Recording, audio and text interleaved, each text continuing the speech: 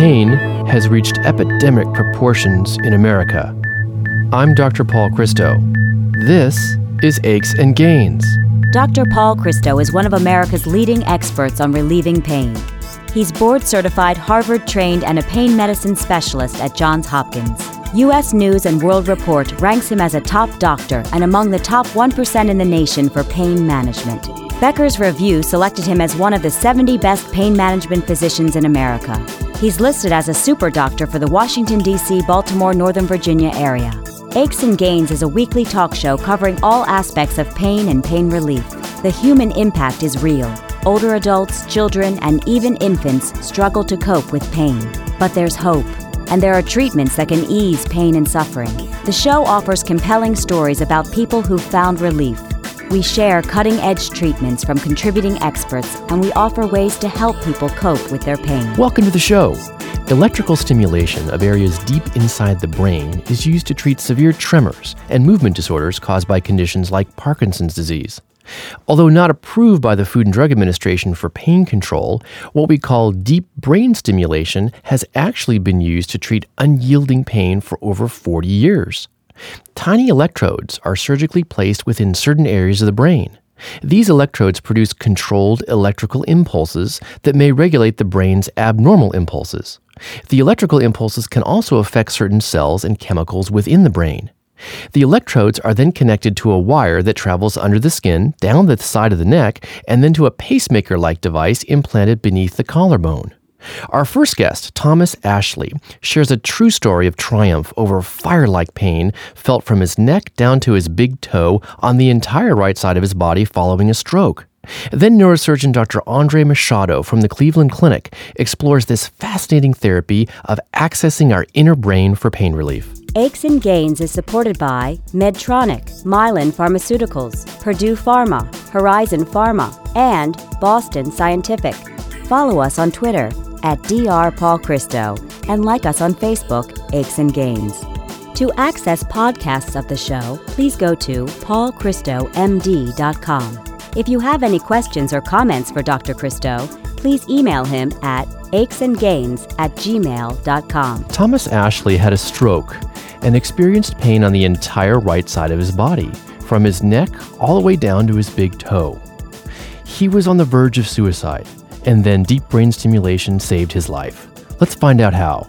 Thomas, welcome to Aches and Gains. Thank you, Dr. Paul. What did you experience the day of your stroke? The day of my stroke, I was in perfectly good shape. That particular day, I had a stroke in the boat at 2:30 in the evening, and I had no control of my right side. I don't even remember using my left side. Yeah. But the burning sensation that I experienced after that, it kept getting worse. So you were at a hunting camp in a boat and had a stroke all alone. How did you get help? Well, I've always taught, to overcome whatever the situation is. Yeah. And I actually had about another mile and a half before I get to the camp. And I made it to the camp, and it started drizzling and raining. I ran the boat the best I could on the bank. I sort of fell out of the boat and flip-flopped like a fish up the bank and got out the weather a little bit. And it took me approximately about another 2 hours before I get back inside the camp, but our camp's 11 foot off the ground. Wow. I mean, Thomas, it's amazing you survived. You fell out of the boat and then crawled 2 hours in the rain to get to the camp. It sounds like you were very weak on the right side of your body, too. Couldn't walk or nothing. I had to fall and pull myself up with my left side and whatever I could do up in steps. And once I got inside the camp, I was fairly good shape because it didn't get that cold down here. So I guess at the time it probably was in the mid-40s at the most. My gosh, that's really incredible. What happened at the camp? Well, I spent another 16 hours at the camp before somebody come got me.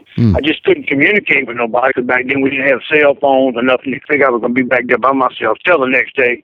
But a good friend of mine came back there and seen me in the situation. And he told me, I need to get you to a doctor. And I said, well, let's see what's going to happen. Later on that night, everything started shutting down. I had a hard time breathing and everything. He had a bag phone and he called my wife. Wow. I mean, it's really lucky that your friend showed up. Thomas, where in the brain did you have the stroke and why did you have it? It was deep in the brain, in the thalamus part of the brain. Mm-hmm. I was working, 16, 17, whatever, 18 hours a day or whatever, Yeah. I got 2 hours, 3 hours of sleep a day. I done great. It was just pressure on the job. At the age of, I was at the age of 42. Wow, I mean, that was pretty young. So it was the pressure of the job, and you also mentioned to me earlier that you had high blood pressure that led to the stroke. The thalamus, by the way, lies deep in the middle part of the brain and acts like a switchboard or relay station for sensory information and pain from different areas of the body. Thomas, what did you experience after the stroke? After I had the stroke, in the first few days in the hospital, I noticed my right side. It felt like somebody was pouring scalding water on me from my neck all the way down to my toes. I mean, straight down the middle. Yeah. Couldn't lay down on my right side. I couldn't wear long pajamas or nothing. Oh. Even a T-shirt on top would even burn on my right. Below my neck was just excruciating pain. God, it really sounds terrible. And I'm wondering, was the pain there constantly, or did it just come off and on? No, constantly. It never did go away. Never did go away at night. And the only way I could sleep at night would be to take a pillow and put between my feet and try to hold my right leg and touching my left leg, and don't sleep with a top on or pajamas or nothing. Yeah. What you're describing is called allodynia, and that's sort of like a very severe sunburn when you can't tolerate light touch to the skin, and it can be horrific, as you've described. Thomas, you told me that you enjoyed hunting, fishing, and working the 28 acres of land that you have in southern Louisiana. So how did the pain affect your ability to do those things that you loved doing? It wasn't much of a day, I'd go from the bed to the recliner. I didn't go nowhere else. I mean, I couldn't do nothing. The most pain medicine I would take, I became just about what you would want to call a zombie. And I went through that for about a year and a half. I have some patients like you whose lives have been completely transformed and limited from horrific pain. When we come back from the break, we'll talk to Thomas about whether his thoughts turned suicidal. Please stay with us. We'll be right back. I'm Dr. Paul Christo, and you're listening to Aches and Gains. Aches and Gains is supported by Medtronic, the global leader in medical technology, alleviating pain, restoring health, and extending life for millions of people around the world. Mylan Pharmaceuticals, one of the world's leading generic pharmaceutical companies. Discover why at Mylan, quality isn't just a claim, it's a cause we've made personal at seeinsidemylan.com. Purdue Pharma, making a positive impact on healthcare and on lives, reminding everyone to safeguard medications in their home. Welcome back. We're speaking with Thomas Ashley, who had a stroke about 13 years ago in one of the deep areas of the brain called the thalamus. It resulted in pain on the entire right side of his body that felt like fire or scalding water. And Thomas, I'm really wondering whether you ever thought about ending your life from this terrible pain. Yes. It wasn't a life. Just sitting at the home and, Yeah. Hurting all the time. And the only time I'd get any relief is when I'd fall asleep. Mm-hmm. Stay in the house, 24/7. Didn't go to a store. Didn't go to Christmas parties or nothing like that. I mean, you're looking at a person that used to do all that. I mean, birthday parties with the kids or whatever. Yeah. It sounds like you really didn't have a life. And that's what other patients of mine say as well. Thomas, what was it like, or take us into the operating room during the actual implantation of the stimulator? Okay, it's a probe. It goes down into the brain, what part of the brain's affected and everything. Yeah. And they install a battery, like a pacemaker in you. Mm-hmm. At first, I was completely awoke and everything. The only thing they gave me was a little lantern where they was going to put the device. They had to put this halo thing on top of my head, and then wherever they put the screws, they had to put lantern. I even cracked a few jokes about Donald Richardson, and they were drilling and, talking. The whole time. But the whole time you wide awoke and just like I'm sitting here talking to you. Yeah. I remember to the point that they finished drilling, and I guess they were using a laser too. And he went to knocking on my head. And I told him, hey, they got somebody in here. And then everybody broke out laughing and everything. You really have a good sense of humor about the surgical experience and a great outlook on life. When the neurosurgeon put the electrode into your brain and turned it on, what did it feel like? I felt like an electrical shock, but then it just started feeling good. Yeah. I could feel the pain level going away. Mm-hmm. It felt better than what I had. I felt like it was Christmas Day and I was opening Christmas presents. That must have been a great, great relief for you. So you had the stroke in 2000. The deep brain stimulator was implanted in 2003. Since then, have you had any side effects? I had some problems with my right eye. I could see through it good, but it would flash. But I've done got over all of that. Oh, good. Good to hear. Thomas, we've talked about the fact that unfortunately you can't drive anymore due to the effects of the stroke, but what can you do now that you couldn't do before? I got to go see my grandchild up in Philadelphia. So what I can do today, I go out to my camp. My wife drives me, puts my boat overboard. I'm able to keep up our yard, make a little garden. That's when I cook and everything. And, well, hunting and fishing is a lot of pleasure. No, I can go out there and fish 3, 4, 5 hours, whatever I want to do. I just don't hunt as hard. I mean, I can't go in the woods and walk for miles and miles and miles like I used to do. Sure. But I can get in the boat and I can walk out the boat. I can go 100 yards in the woods, maybe a little more. Yeah, I mean, it's inspiring to hear that you're free to do a lot of the things that you loved doing before the pain of the stroke became so limiting. And today, how much relief are you getting from the deep brain stimulator? 90%, maybe a little better than that. It might be higher than that. Some days it's 100%. That is remarkable. Well, it's the greatest thing to slice bread. I guess that would be the best thing to say. Yeah. Thomas, do you have as much pain relief today as you had when the stimulator was first implanted 10 years ago? I mean, is there a difference? I have more. That's great. Have you needed any revisions to the electrodes that are in your brain or to the battery? I had to change the battery last year. They installed, it was 2 leads in case one did go bad or whatever. I did have a lead, go bad. That automatically switched over to that other lead. Yeah. Once I got this stimulator put in me, my life began again. I was reborn. I didn't have a life. I was just at the point of taking my life. And I'm glad you didn't. But Thomas, do you realize that deep brain stimulation isn't approved for pain? How do you feel about that? They need to approve it for the pain. I mean, they should have done this a long time ago. You just have to ask my wife how to change my life. Yeah. If it only works for, say, one person in 1,000, it's worth a try. And finally, what would you say to anyone with chronic pain who's given up? Try something different. Get out the box like I did. Just don't give up. That's the main thing. Don't give up. This deep brain stimulator works. I know it works for me. I agree. Don't give up. Thomas, I want to thank you for being here today on Aches and Gains. Hey, Dr. Paul, I appreciate it. You interviewing me and everything. I hope you can spread the word about the deep brain stimulator for pain. I will.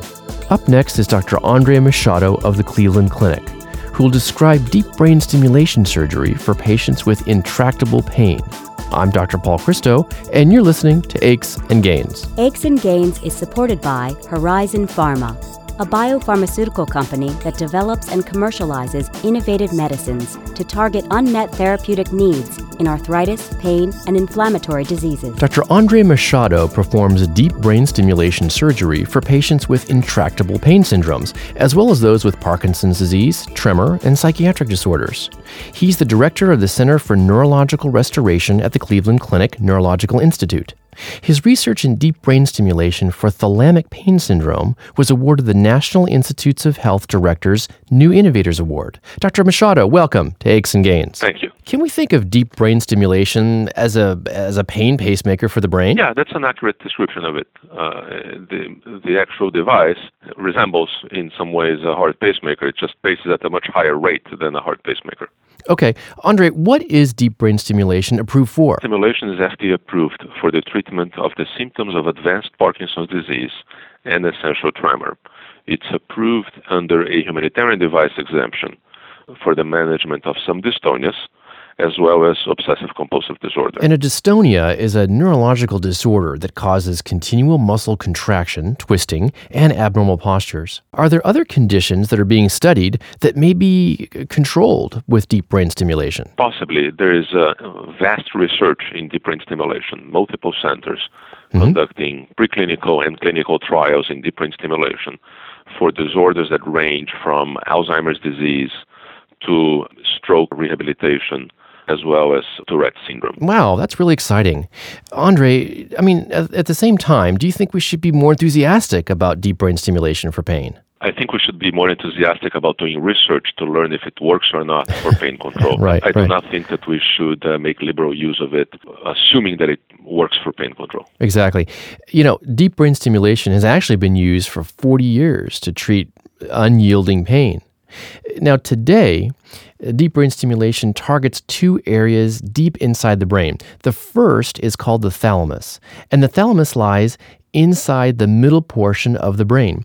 It acts like a switchboard, if you will, for sensory information, including pain, from other parts of the body to higher brain areas.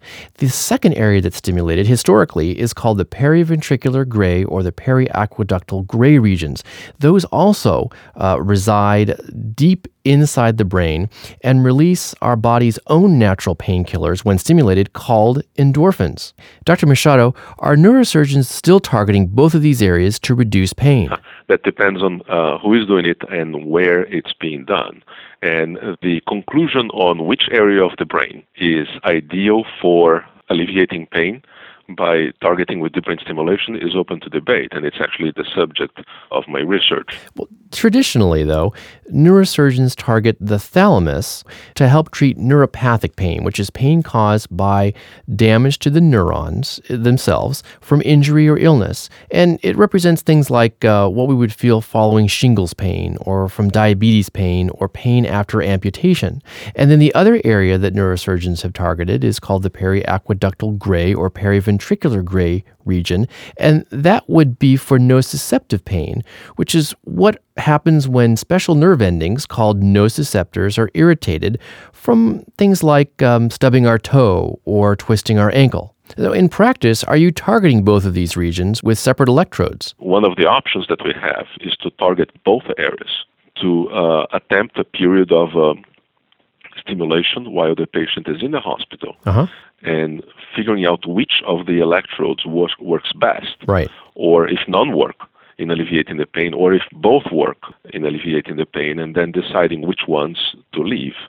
The reason that we target both areas is that we don't yet fully comprehend which ones may work better and what other influences may interfere in that outcome. Okay. And speaking of what will work and what won't, what types of pain are best treated with deep brain stimulation? The impression that we currently have, and it's only an impression, is that deep brain stimulation is likely to become a treatment if it gets there, right? But the target here would really be neuropathic pain. Right.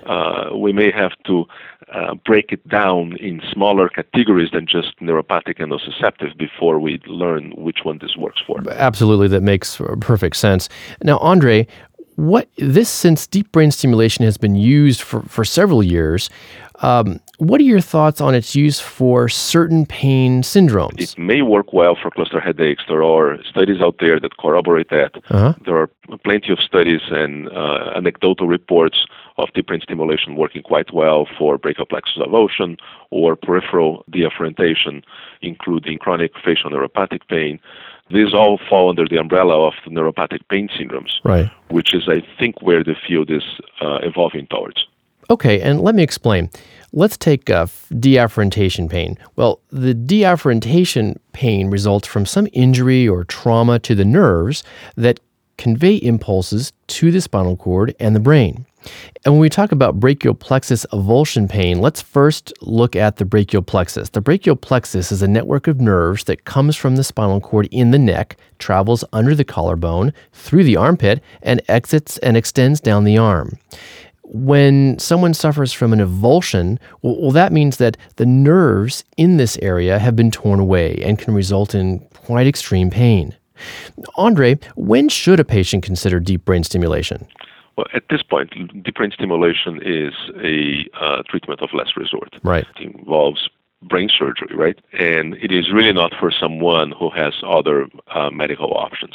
It's off-label. It is not approved by the Food and Drug Administration. Some people will call it experimental if done under an experiment, or it will be just off-label use of medical device with limited experience. Even centers that have experience have limited experience in the use of deep brain stimulation for pain. I think I can say that it can work, and I have seen it work for several patients. It can also fail. Sure, that's right. And Andre, if you will, take us into the operating room during this delicate neurosurgical procedure. Many centers will have the patient in a halo that's attached to the skull. This is done under local anesthesia, sometimes with or without sedation. And usually we start sedation with intravenous agents, but without general anesthesia. Before that happens, we will have acquired CT scans and or MRIs of the brain to help us target precisely the brain area that we want to go in.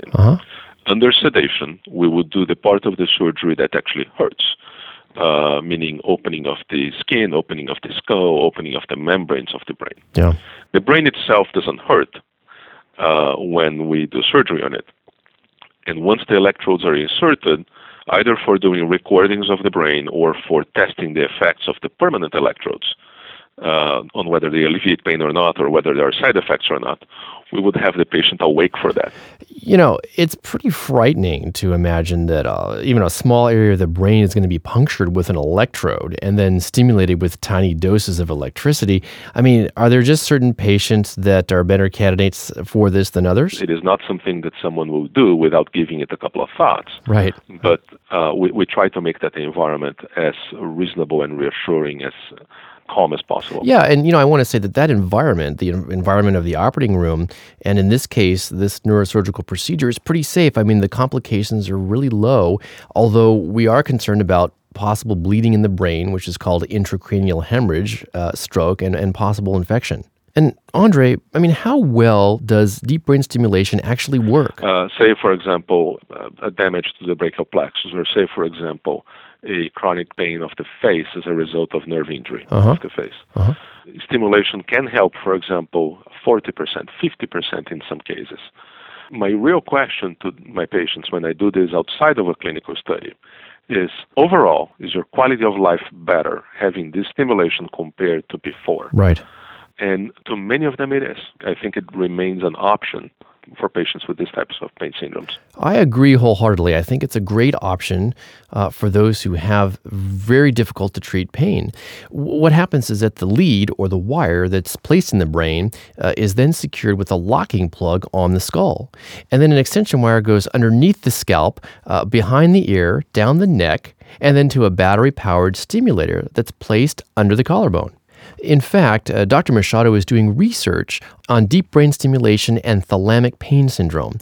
Strokes in the core of the brain often cause thalamic pain syndrome, and that causes numbness on the opposite side of the body and sometimes paralysis. And unfortunately, the numbness in time is replaced with burning pain that can be terrible. Dr. Machado is specifically targeting the emotional part of the brain to reduce pain and increase quality of life. And Andre, are patients limited, in your experience, in any way in what they can do if they have a deep brain stimulator implanted? That's a fantastic question. Thank you. Patients can actually carry out a very normal life with deep brain stimulation with a few limitations. Deep brain stimulation is not compatible with MRIs, right, other than some very specific brain type MRIs, but not compatible, for example, at all with an MRI of the spine or the shoulder, so they cannot have MRIs. Patients can do most things. They can exercise, they can work, they can drive. The devices are really compatible, like pacemakers, I should say, with a pretty normal lifestyle. Yes, I think it's really exciting that this can reduce pain and allow patients to live a near normal life. And finally, Andre, what does the future hold for deep brain stimulation and for other neuroprosthetic devices? This may turn out to be a good treatment for depression. There is actually a clinical trial for early Alzheimer's now ongoing. It may turn out to work for epilepsy, for Tourette syndrome. Hopefully, it may turn out to be safe and effective for a majority of patients with chronic pain as well. Right. I think that pain is a very common problem that is being approached by multiple teams of investigators, and I think that we will see the birth of new devices in the future. One of the hopes is that neuroprosthetic devices will also have some sort of sensing capacity. And that's my hope too. And it's encouraging to realize that deep brain stimulation may be a game changer for neurological disorders as well as pain. Dr. Machado, I want to thank you for being here today. Thanks very much for having me. Tune in next time when we explore another interesting topic on aches and gains. The views and opinions expressed in this radio program are solely the views of Dr. Paul Christo and do not necessarily express the views of this radio station and Johns Hopkins University School of Medicine, nor an endorsement by any or all of them of any of its content. This show provides medical information, not advice. Please consult your personal physician before engaging in any course of treatment or use of any of the techniques or products discussed on this show. Discussion of particular uses of products on this show have not been approved by any of the manufacturers of such products. To access podcasts of the show, please go to paulchristomd.com. That's paulchristomd.com. Aches and Gains is produced by Tom Blair and Ty Ford. Elsa Langford is the technical consultant and engineer. Dr. Paul Christo is the executive producer. Thanks for listening. This is Aches and Gains with Dr. Paul Christo.